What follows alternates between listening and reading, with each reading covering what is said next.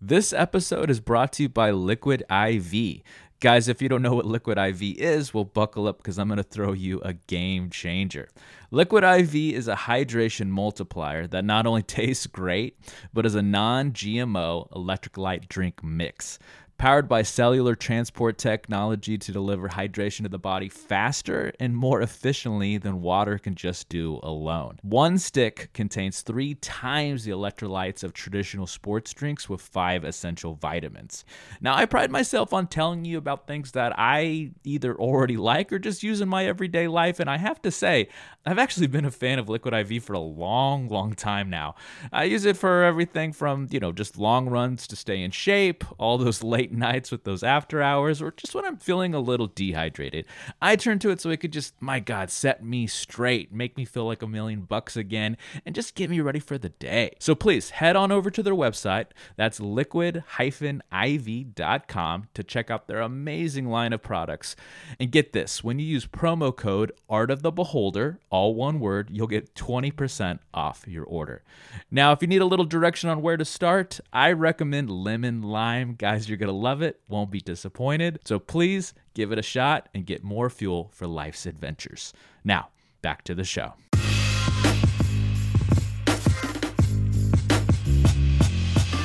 Greetings and salutations, all you beautiful people, and welcome to another episode of Art of the Beholder, a show dedicated to all things eclectic in the world of art, where we do deep dives into deep cuts and help you understand why damn things matter.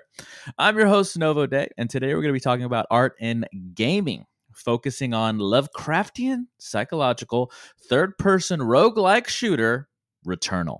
To hash it out, I am joined by Ryan Selvey of Instagram handle at EATC.films. Welcome back to the show, Mr. Ryan. Hey, man. How's it going? It's going good. It's been... tell the good people, it's been too long. It's been a long time. I've been busy and trying to juggle a busier schedule, and I've got a lot more responsibility in my business now, and a lot more. I'm on Business retainer. Is booming. Business is booming. I'm on retainer now with a couple clients. And, hey, let's go. Stuff's good, bro. Stuff's real good. Well, thank you for joining us today. I knew this was going to be a perfect topic for us to discuss. This has been one of your gems. I think you've talked about it in other capacities. I think as kind of like the supporting material for in the vein of some of our other topics. So I thought this would be a perfect show to do together. Now, why are we talking about Returnal? Returnal combines elements of gameplay, narrative, and visuals like we've never seen before, creating a truly artistic experience and something that will leave an incredibly strong impression and emotional impact well beyond the end of the game. So it's one of those art pieces, like any good art, when you're done with it, it's going to linger. You're going to think about it. It's going to seep deep into your soul, and it's going to stay with you for good reason. Now, before we can discuss, of course, we all need a little background. So Returnal was developed by Housemarque and published by Sony Interactive Entertainment. It was released for the PlayStation 5 on April 30th, 2021, and it was written by Luke Molding and directed by Harry Kruger. Now, before we can hash it out, we need a little word from our sponsor. This episode is brought to you by the novel The Entropy Sessions, a tale of loss, love, and madness in our past, present, and future relationships with technology. Find it on Amazon and as an audiobook through Audible. Their support helps us continue our journey. Now back to the show. So first things first, I want to give the good people a little overview and game synopsis, and then I want to hear your first impressions of the game when you're going through that first biome. So in the game, you play as Celine Vassos. That's played by voiceover actress Jane Perry, and it's modeled after model Anne Bayer. So Celine Vassos is an astronaut who crash lands on the planet Atropos in search of a mysterious distress signal only known as the White Shadow. You find yourself trapped in a time loop, whereas the only chance for escape is by breaking said time loop through discovering the secrets of the planet and uncovering what the White Shadow really is. So, Ryan, tell the good people what you thought. It was hard, and I love extreme difficulty. Really? Yeah. Like I'm playing God of War right now and have it not on the hardest setting, but I have it on the setting up. Are you a Souls guy then? Soulsborne? So I love Bloodborne a lot. I love it. The Souls games other than Bloodborne, I'm all right with. Like, I love Neo, and I love Neo 2. I think Demon Souls, it's gonna sound weird, it's a little too easy. Ooh, Um, okay. Now don't get me wrong, I've died a billion times playing it, but once you kind of get, it's kind of like Resident Evil. Once Yeah. you kind of get the formula down, the difficulty level is scaled so low. I mean, you let them attack, you go behind them, and you stab them in the back. Like, that is, you can beat every non-boss like that. You know what I mean? Really? So yeah. Okay. It was very. So it gets a little boring for me. The reason I love Bloodborne so much, other than it just being incredible, is that difficulty really doesn't apply all the time and everything. And it was just, it's also just a beautiful Looking game. Yeah. artsy looking game. And so anyway, yeah, I love a challenge, and I saw this game, and plus what brought me into it. So I love strong female leads. Like, Absolutely. all the scripts Like I fucking write, all the story. Alien, I love, no, Ripley is, that Ripley. Oh is, yeah. oh man. But yeah, man, I love strongly. So that kind of brought me towards it. And then I realized it was a roguelike. And this is, to be honest with you, my first roguelike. I never played Hades. I never played whatever other roguelite. So I think I might have played Surely you played some in the birth of the genre, like Diablo and things like that. So I've never played Diablo. Okay. Yeah, I've never played Diablo. So they don't have like something like Diablo doesn't have changing procedurally generated rooms, though. Rooms, right? It's like and the same for everybody. I think Hades does, yeah. And then the Birth of Isaac, I think actually that might be a roguelike that I played a long time. I think that's what it's called, where you're like a fetus or something exactly. like that. Oh yeah. And I think that down. That may have been the first roguelike I played, because I think that is one. But I love bullet Hellstorms, like that bullet storm kind of like, oh man, bullet, like you're moving, and it's the movement, the atmosphere, the soundtrack, which I did buy on vinyl. It just all hit. And I remember playing it and being like, "Oh, is she the only voice? Like, is she the only person in this game that you're hearing?" And I think Jane Perry may be my favorite, if not my favorite, lady voice actress because of all time, like, right now. I think what so. You've discovered. I think of all time. Wow. I mean, dude, listen to how she screams. Listen to how she has this force and this drive in her voice that really keeps you. That really makes me want to get out with her. But yeah, that's what really brought me in. It just hit on all cylinders. I was like, you know what? And PlayStation didn't have any damn games come at the time, so I was like, I might as well get this one. True, very true. And it happened to be that this was just a masterpiece. Yeah, and we're gonna throughout the show, we're gonna dive in as to why. Right, we're by the time we get to the end of the show, we're going to explain in detail why this really does stand apart from a lot of its predecessors or even contemporaries, and part of that is with the gameplay. So usually when we talk about a film or a TV show or a book or writing or whatever, we usually start with the heart and soul of what that core medium is. And in this case, with gaming, we need to talk about the gameplay, because what I think, before I get there, I do want to talk a little bit about this. I think, we always knew we were going to talk about a game, as a full retrospective, and I didn't know which one it was going to be. And I think for my inner circle and the NDP family, I think Returnal is going to surprise a lot of people, because people are going to say, well, why didn't you do, God of War or Elden Ring or things like that? And that's what I want my intention for the show as well is to answer that question. Why are we focusing on this as compared to all the other contemporaries out there? And to do so, let's start with the gameplay. So we already talked about some of the things that are in the game. Really quick, I just want to give you, for any of the people out there that haven't played it, let's give a little breakdown. So there is semi-permadeath. So permadeath in games is like, instead of like saves or something where you just kind of pick up in the last checkpoint, usually a permadeath, in the worst case scenario, you are literally starting the entire game over. Now, this game doesn't have that, and for a long time, it didn't even have save features, but you start from the beginning of the act.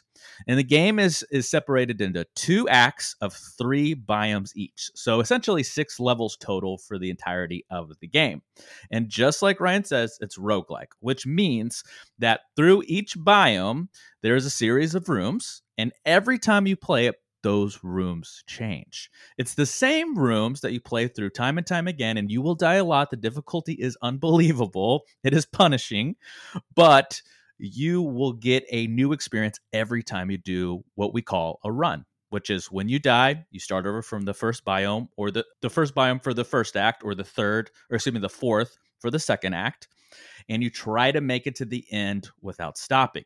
Now, to make the challenge even more vast and expansive and difficult is the R&D, which is in roguelikes, you're going to get a different weapon, different buffs, different debuffs every time you play, and it's randomized. You don't know what you're going to get. So there is an element of, that's probably my only gripe, and I know you probably have some gripes besides the difficulty, is there is an element of luck. Yeah, so the element of luck, I would honestly say by the end of my playing experience, I was really good. Like I had it down packed of kind of how I need to move, but it was an element of luck. When I would go through, I would have a run where I would get to like stage 6 because I got lucky and the debuffs weren't as punishing as the ones that I tried to run before. Right. And I was like, all right, great. Like this is great. I only have something that says I take 75% less damage to enemies when I'm standing still. Well, right. You never stand still in this damn game. Like you're never standing still, because if you do, it's a run and gun for sure. Yeah, you have to move. So yeah, the element of luck is definitely there and apparent. Also with your weapons. I mean, each weapon, and, it took me a while to realize, like, why can't I switch weapons? And I didn't realize that you really only have one weapon at a time. So you kind of have to decide, what am I going to do? Am I going to keep this pistol that I started with and power up a little bit? Or am I going to get lucky and pick up this, acid spewing gun? Shotgun. The shotgun. Yeah, that makes enemies explode, or the pylon driver, the pylon driver makes the game essentially the closest thing to an easy mode it has. Yeah, but sometimes even with that pylon gun, you get a bad version or not so great version of it. So that's the element of luck that really was like, damn it, you know what I mean? So, and to that effect, I should add that the game, besides just being traditionally difficult, you doing a run and gun element per room to get to the end of the stage, or into the biome in this case, to play a boss, except for one biome, and we'll get to that in a minute. But essentially, every single biome was designed the same, but always changing with each playthrough.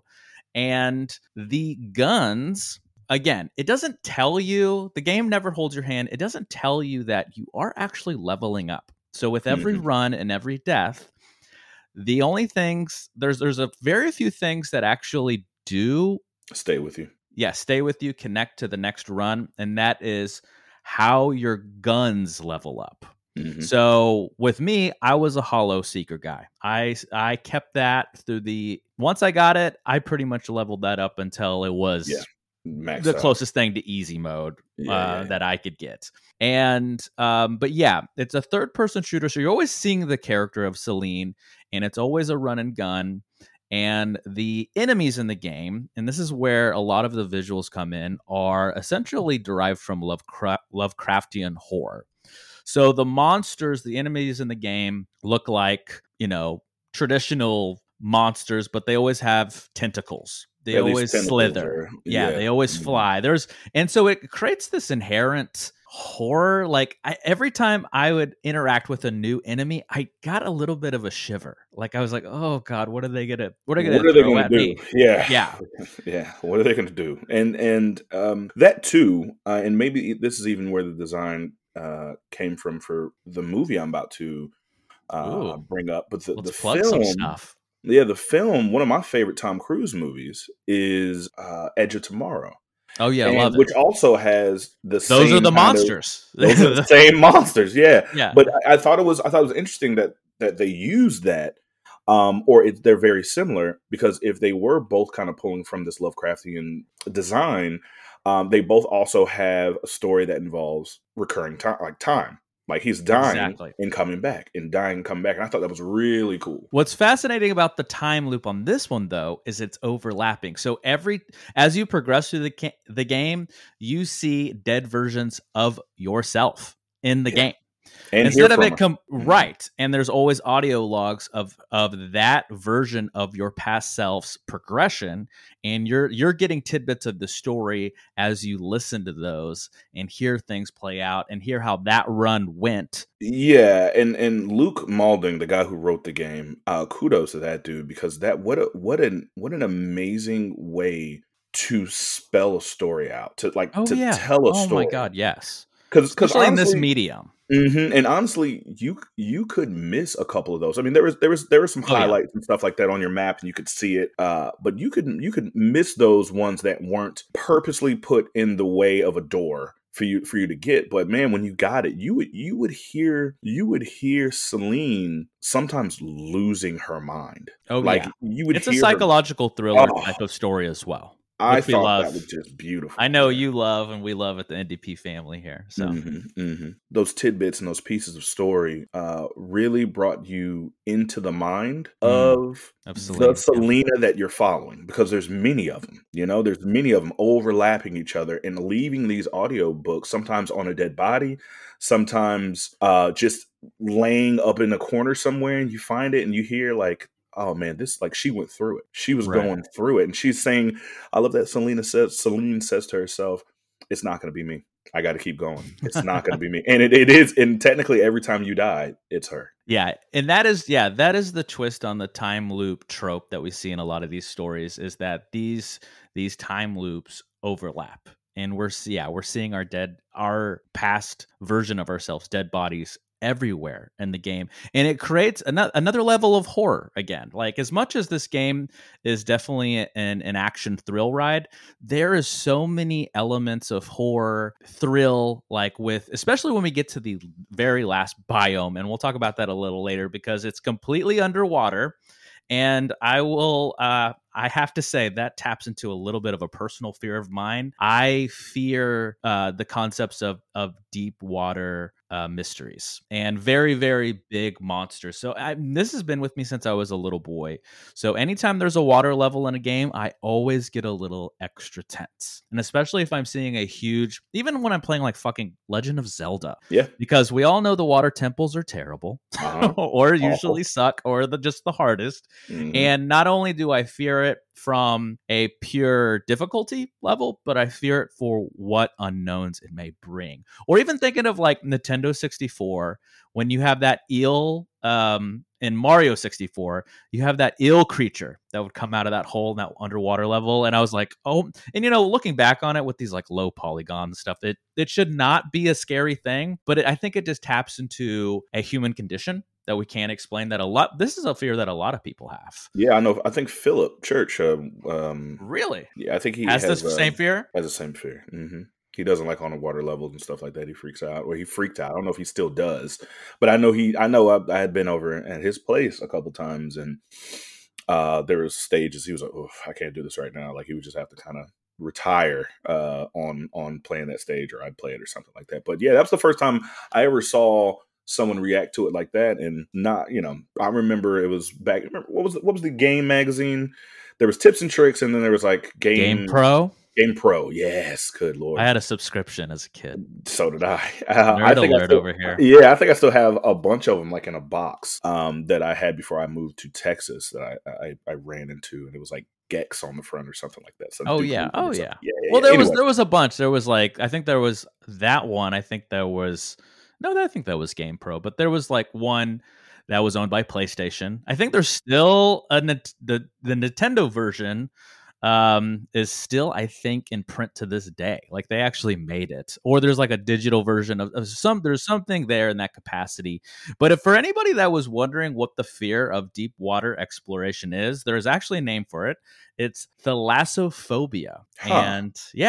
And I definitely have a little hint of thalassophobia. Yeah. I'm okay with the ocean. I actually love bodies of water. That's like, when people say, are you a beach guy or mountain guy? More of a beach guy. for sure.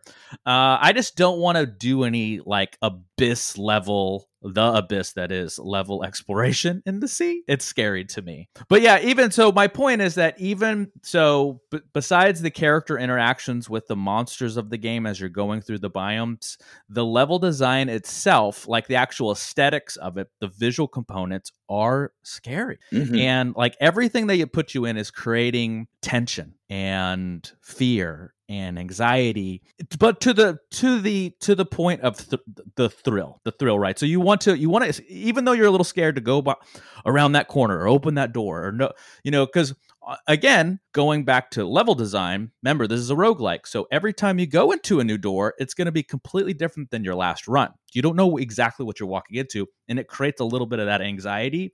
And I think we will touch on this when we talk about the story, plot, and narrative. That's all purposeful, guys. So keep that in the back of your head, put a pin in that.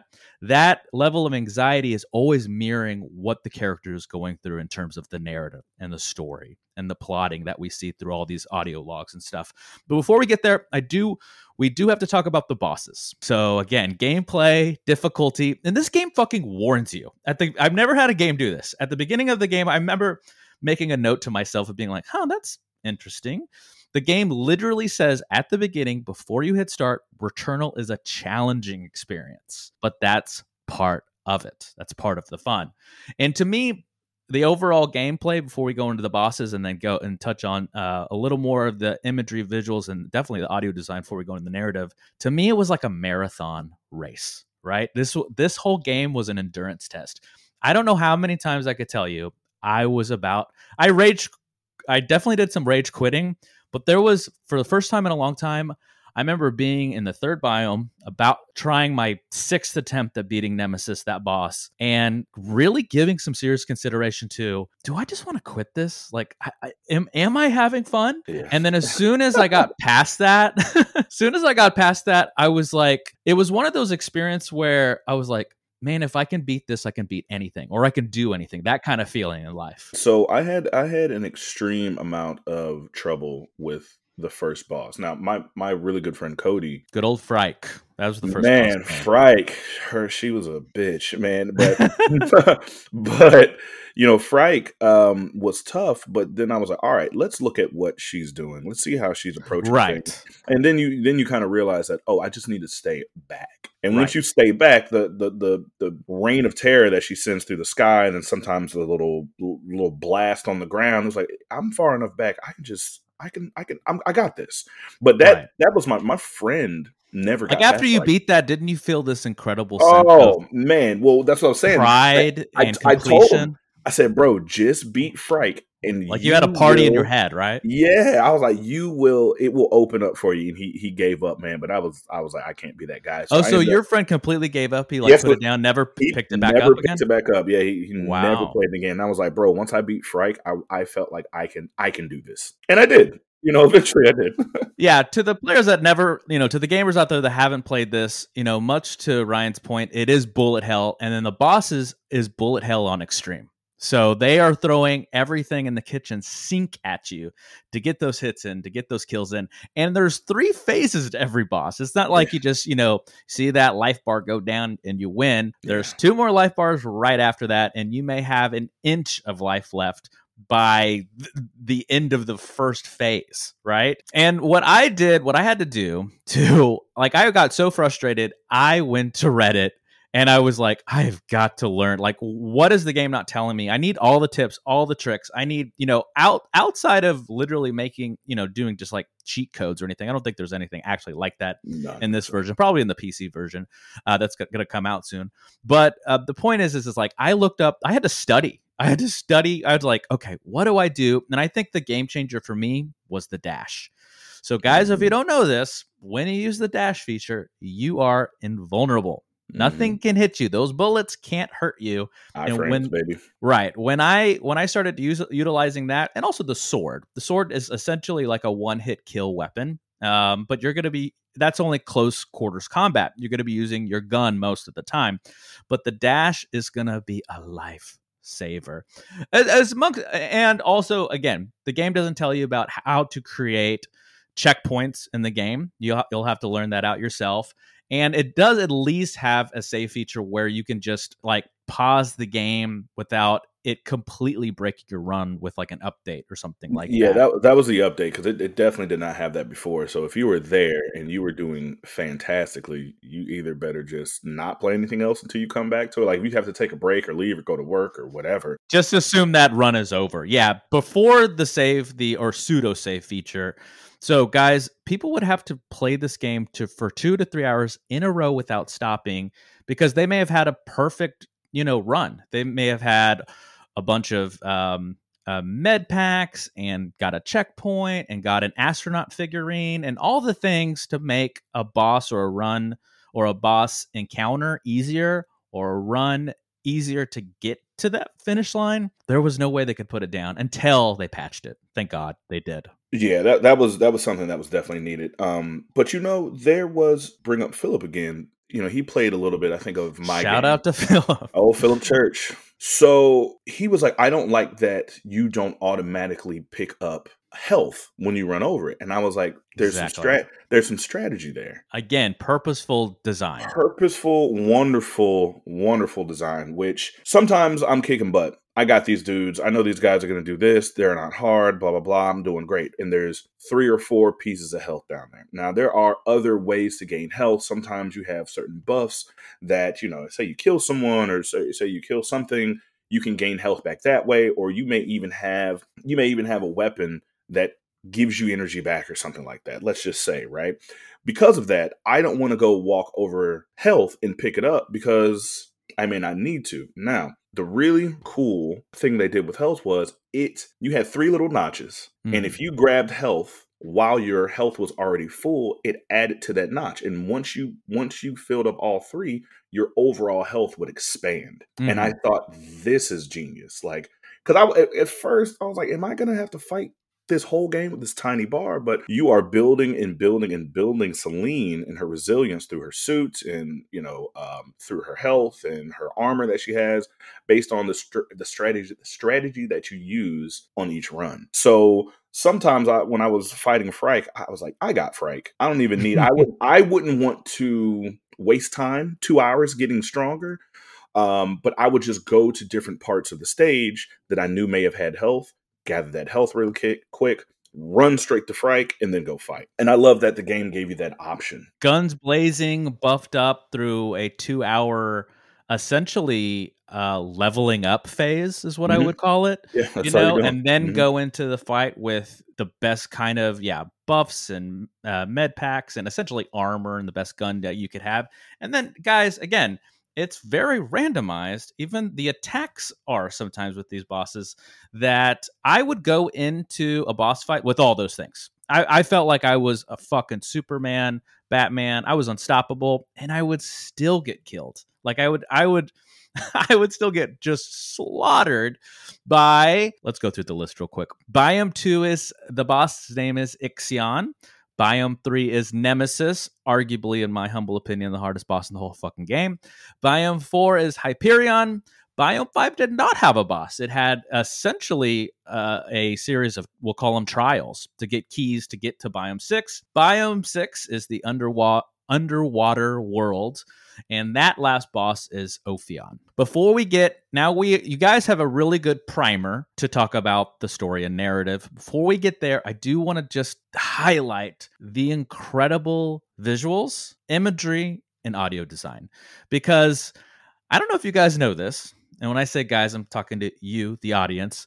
There is an entire community of photographers that only do video game stills. And what they do is they play the game, and a lot of games now have this as a normal feature, which is just called photo mode. And they will pause the game in photo mode and take pictures, either upload them onto Twitter or whatever, Instagram, or actually download them and then play with them in Photoshop. And I urge you all to, if you have a Twitter account or IG account or whatever, just put in Returnal and see the incredible art pieces that you will find. It's wild that there are literal what do they call them, virtual photographers. Yeah, exactly. Virtual photographers. Then people are I mean, making some art. And this game is a perfect example. It's ripe. Because it is just ripe with particle effects and glowing fauna that you find around the stage.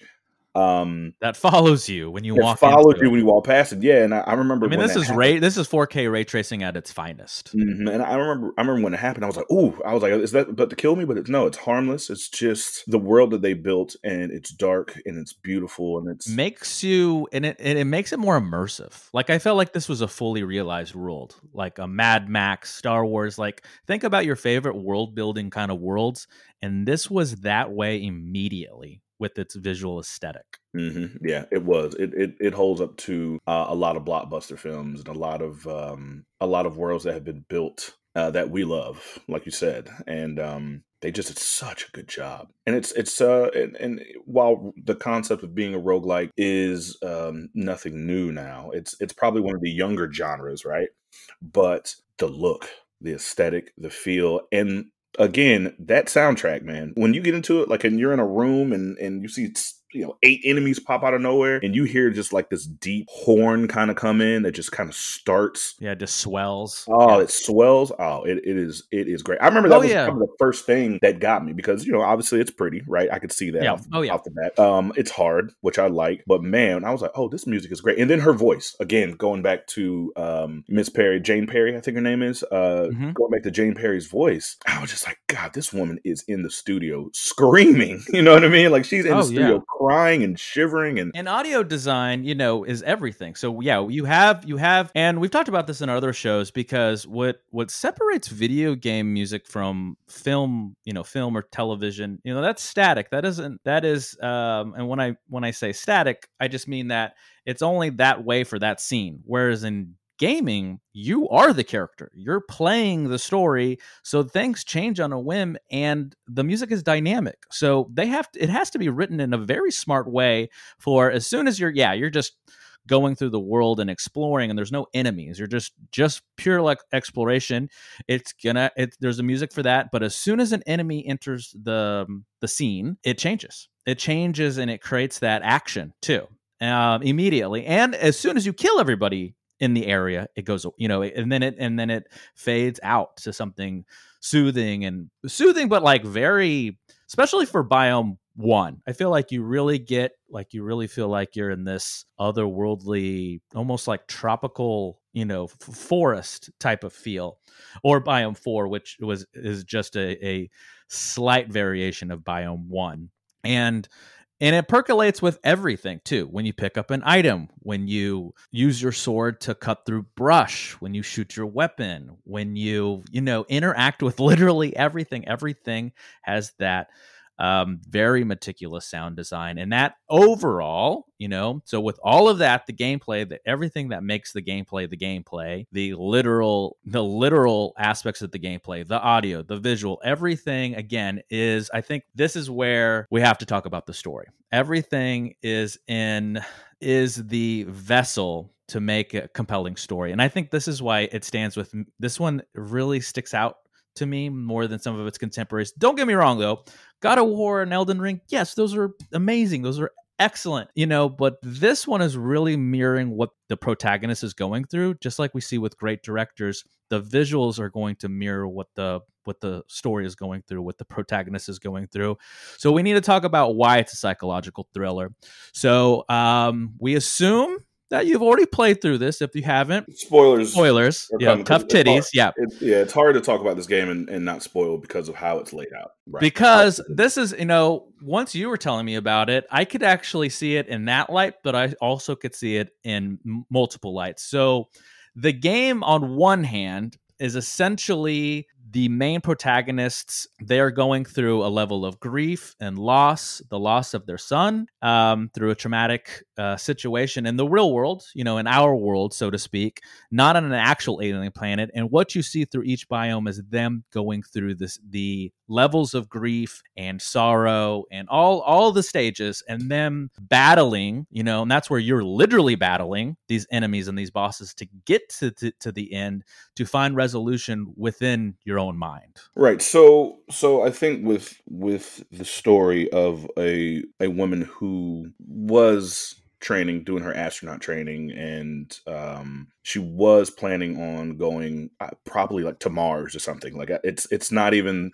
It's not an alien planet. It's not an alien planet. It's not anything like this. I mean, you were, and I think it was a bridge in Japan. Yeah. That happened. So this game is very much grounded with a real person that went through a very, very, very traumatic experience, and she blames herself for the loss of her child. And it plays out in her mind. I think that's what the audience need to understand, so that the actual gameplay and the biomes are really going on in her mind to battle her grief. It's how she is fighting through this grief. And we are playing this mental anguish in video game world while she's at, a therapist or hospital or however, I can't remember where she physically is while this is all going on, but this is her mental anguish and her stress.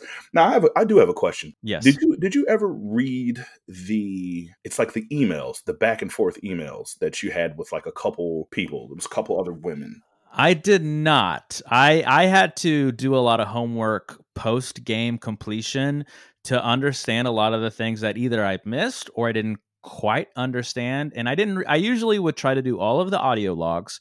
And then anytime there was throughout the game, you can find what are called ciphers, and you can essentially find these little sayings or poems or things like that help to unravel a lot of the plot. The complete email threads, back and forth, I didn't, but I would try to find all those ciphers and then read all of the cipher messages. Right. So there were, as the story progressed, there was communique between her and like two other ladies, and it kind of showed how she was dealing with this loss on the planet at her job, and how they were like, hey, if you think you think you can still do it, being in space, being an astronaut, it's a lot of stress. This might not, with what you're going on with mentally, this may not be. I thought she lost a job or something like that. I thought it was something where it didn't work out. She was distraught because at the end of the game, you are finally brought down to earth, literally and figuratively, where you see Celine as she normally looks, not as this, space marine essentially version of her with short hair, and she's driving a car. She has her son in the back seat. His name is Helios, for the record, which is the exact same name they give to the ship you crash land on originally, and you keep replaying and going back to the beginning, which clearly has parallels to the main narrative going on here, because the ship is named Helios, and part of the reason you're still replaying all these things in your head is because it started with Helios, your son, because you essentially, it's not quite explained what happens, but you lose control over a bridge, you fall off the bridge, and you escape. Your car plummets into water, you escape, but your son doesn't, and you blame yourself. Right. So this is what happens. So, and this is also what ties to what we kind of hit, but didn't really hit very hard, which may kind of have lost. Well, maybe not lost anybody, but there is a figure that is following you throughout the game. Your house from Earth is on the alien planet, which is super weird, that you can go into every once in a while that progresses the story. But there's also a white shadow that is following you. It's an astronaut suit, but it's an old astronaut suit, one that she refers to that her mother used in her day. It's an antique, and it's following her a lot. Now, during the crash, what ends up happening is she falls asleep. She falls asleep at the wheel on the bridge, and there's also a recurring time like 8:16 or something like that. But that is when she passes out. But the reason she passed out is because she was so tired of training to be an astronaut. All that training and all that stuff, trying to live up to her mom, which she kind of hits on this a little bit. Exhaustion took over. Extreme exhaustion took over, and she blames herself. It wasn't for that training. That's why she's being haunted by that white shadow, that old antique. I guess it would be actually not old for us because it was like a 2020 astronaut suit, but in comparison to the one that she's in during the game, she refers to it as like this old one. What does it want? Why is it following me? And stuff like that. And that is what the white shadow is. To answer the synopsis question earlier. So the ship that crashes. If you look at the details of the ship, yes, the ship is called Helios. When you walk away from the ship, it says abandoning Helios. Now, when you find out later in the game, really the end, kind of what happens. She crashes and she's going to drown. And she can't stay down there longer and save her son, who's in the back seat, and he's still strapped down with the seatbelt. Yep. And she's like running out of breath, and she has to kind of go up. Either she dies down there, or they both, either they both die, or she has to save herself. And I can imagine for anyone that has to be an awful, horrible decision to make. Not to jump too far off, but God of War, bringing that back up, the guy who the MMA fighter that was modeled after that Kratos' body is modeled after, he died doing that. He died jumping in the water to save his son. He died in 2020. There's actually a really touching thing that happens in God of War to show like in loving memory of him or whatever. But anywho, so that's people that, and one of the Glee cast members, she was like, same thing. Her son was like drowning, and she jumps into the ocean and she saves her son and doesn't make it. So I mean, like these things do happen, and if you're, even if it is your son, sometimes you're scared and you can't do it. And she blames herself in this white shadow. Now to go back to what I thought was very, very cool was the house. It was always in the first biome, and you wouldn't always get to it. Sometimes it was the first door you open. Sometimes it was the third door you go through. Sometimes it was the sixth, because that ever-changing world that this game gives you in this roguelike. But when you get to that house, you get so much of the story. You get so much of kind of who she is. You see these toys. You see the name Helios, you see this clock, you see a TV, you also start to see these news flashes. Now, every time you die, which is I thought was really cool, you get these really quick flashes of Earth. And as the player, I didn't realize it. You didn't. I don't think you realized it either. But I was like, why am I on an alien planet? And every time I die, I keep seeing the moon or trees or a bridge. And it was, once again, to the writing and the game developers, it's building this story that, like you said, once I was done, I was like, I got to look this shit up. And the going into the house experiences too were, again, another very horror specific thrill ride, because it was designed kind of like PT. So you go from third person to first person. So you were right there in the driver's seat, and it is a bit scary, to open a door, to click on something. You don't know what's going to pop out, because it's also designed that way to be a little bit of a haunted house kind of scenario. Just like with the music, there's the very, I guess, essentially so with Tropos, for the record, we should probably dive into a little bit of the symbolism in the game. Yeah, absolutely. So this goes back to the very smart writing and very smart narrative construction, because you can still look at the game in a literal sense, though I totally agree with Ryan. I think that this is an allegory for grief, loss, depression of losing a loved one. The way it was constructed, you could technically look at it as if she really was on this alien planet and was finding all of these things because the creatures in the game were showing them to her. Or you could do both, where it was both literal and figurative at the same time. Though I think it is truly figurative, at my heart and soul of analyzing the piece.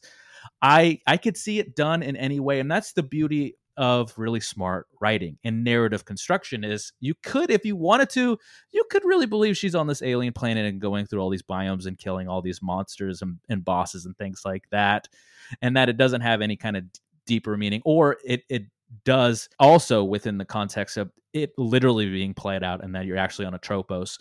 But everything is designed to mirror what is actually happening in the patient's or in Celine's mind, because the planet is called a Tropos, and that is a mythological, it's a part of the Fates. It's actually the one of the goddesses of death, right? So okay. I didn't know that about Atropos. I know about Phrike. Yeah, it's one of the three fates. Atropos is one of the goddesses of death. So doesn't that make sense? You die a lot 100%. on Atropos. Yeah. And then all of the boss names have mythological origins too. And I had to look this up because I didn't know that. I didn't know to what extent you knew about the family, but I did know that there was a family dynamic that was suffocating to her. I didn't know that the extreme exhaustion from that family dynamic made her fall asleep, but that makes total sense now. This is why I love these discussions. And every single, so Phrike and Ixion and Nemesis, those are all named off the mythological gods and goddesses.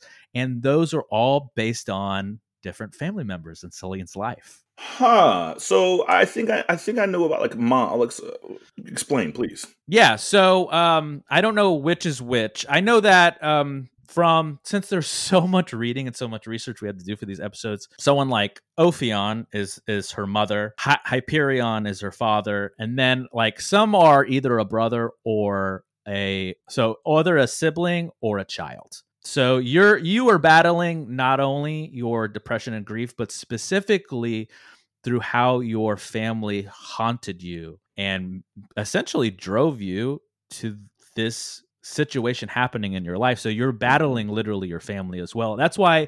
So there's two main endings. There's the one main ending where you see the giant squid monster who is essentially kind of like a fate that you can believe, if you believe the literal version of the story, that it's actually controlling all of this and showing you all these things, or the figurative one that is the main body of why it's essentially depression and grief itself, incarnate.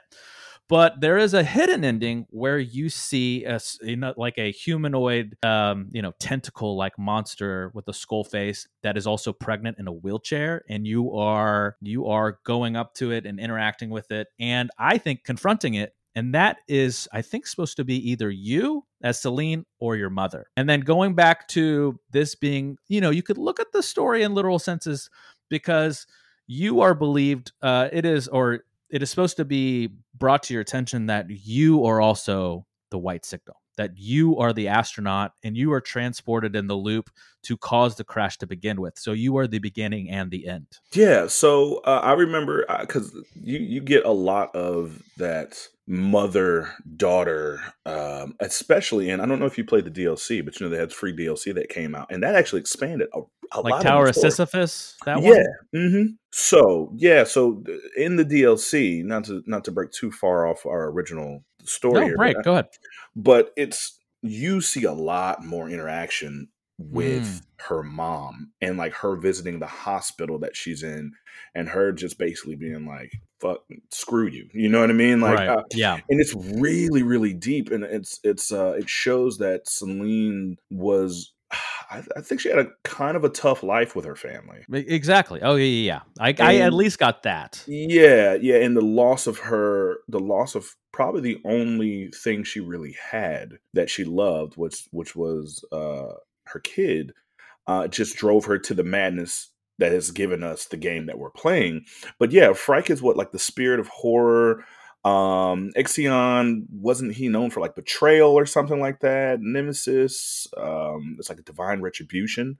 Hyperion is a titan of light. I know that. And Ophion, the big one at the underwater, was thrown. His fate was to be thrown into the sea. So I feel like it's just such a so interconnected. Man, yeah. It's beautiful. And like I said, that the Luke Maulding who wrote that, man, what a genius. And also, just to bring it round circle and connect it with the original, like, so obviously the show is in 2 acts. To bring it back to that first act, which was the gameplay. Remember, this is why it's so challenging, because I think as humans, as people, we've all gone through that human condition of grief and loss, and whatever the thing is for you, it may be a little different, and maybe not the loss of a loved one. It could just be a breakup. It could be a lot of different versions of loss, and that's why I love that the gameplay mirrors that perfectly, because it is just like you are going through in your mind the trials and tribulations of getting over loss or love or whatever the thing is. It is so hard, it's so challenging. That's why the gameplay is so hard and so challenging. It's the same thing. It was funny. I was gonna bring that point up, that when you mentioned that this is like one of the few games that gave you a warning at the beginning. Yeah.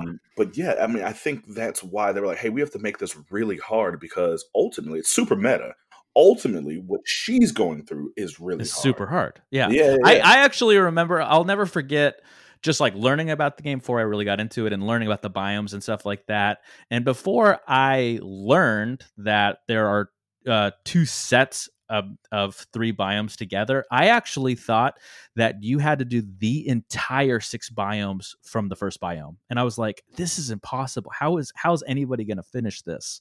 And luckily, they do give you a little bit of that reprieve by separating the two. And what's great is that even is part of the narrative. So after biome 3, you actually get a distress call back to Earth. They pick you up and they save you. You live out the rest of your fucking life only to die and wake up in Atropos, and the loop starts over again, but in the new Atropos, and then you go from biome 4 to 6. And so it's still a struggle. You're still dealing with it. And it's all so interconnected. And as you said quite eloquently, very metaphysical. And I think that's why it stayed with me, is that so many of those layers, as much as like something like Elden Ring is crazy difficult, or Souls games, or Bloodborne, things like that, it's not always mirroring exactly what the protagonist is going through, or what the story is trying to uphold in its effect to the player. And I felt that was so powerful and so moving. And it really, I couldn't help but think about it for days and days. I'm clearly still thinking about it a little bit. And that's why I was like, oh, we got to do this fucking show. And it's all connected.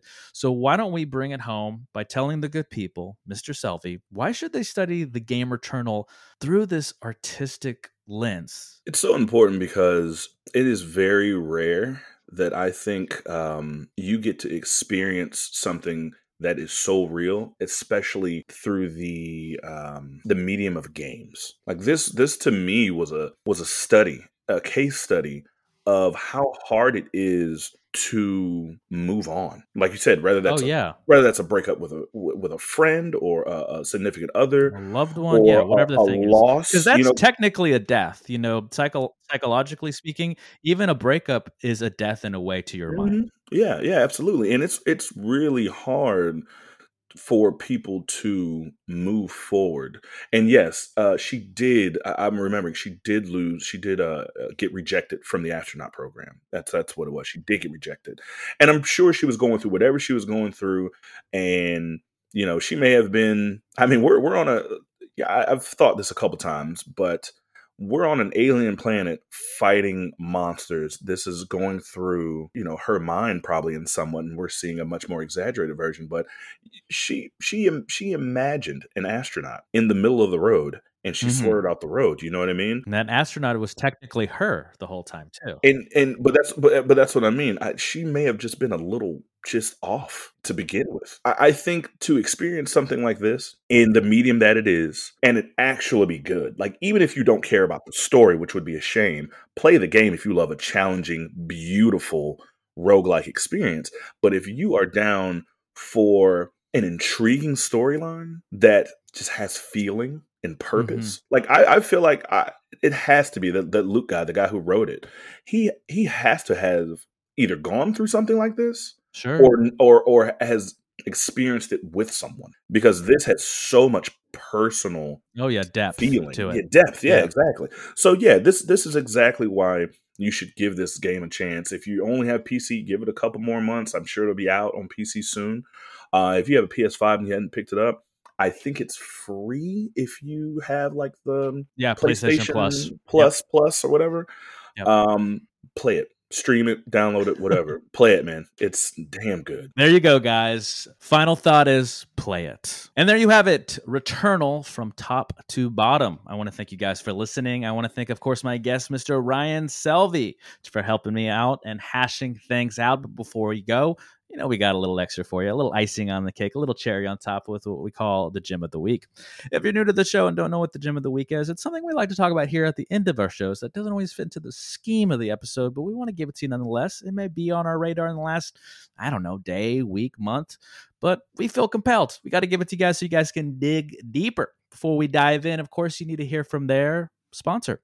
Today's gems are brought to you by Zencastr. Zencastr is our go-to tool for remote podcast recordings. What's great is that you can record separate audio and video tracks, and it's all backed up on a secured cloud, so you never lose your hard work. Even better, it's easy to use, and there's nothing to download. So go to zen.ai, that's zen.ai/Art of the Beholder, or just use promo code Art of the Beholder and get 30% off your first 3 months with the Pro account. Now back to the gems.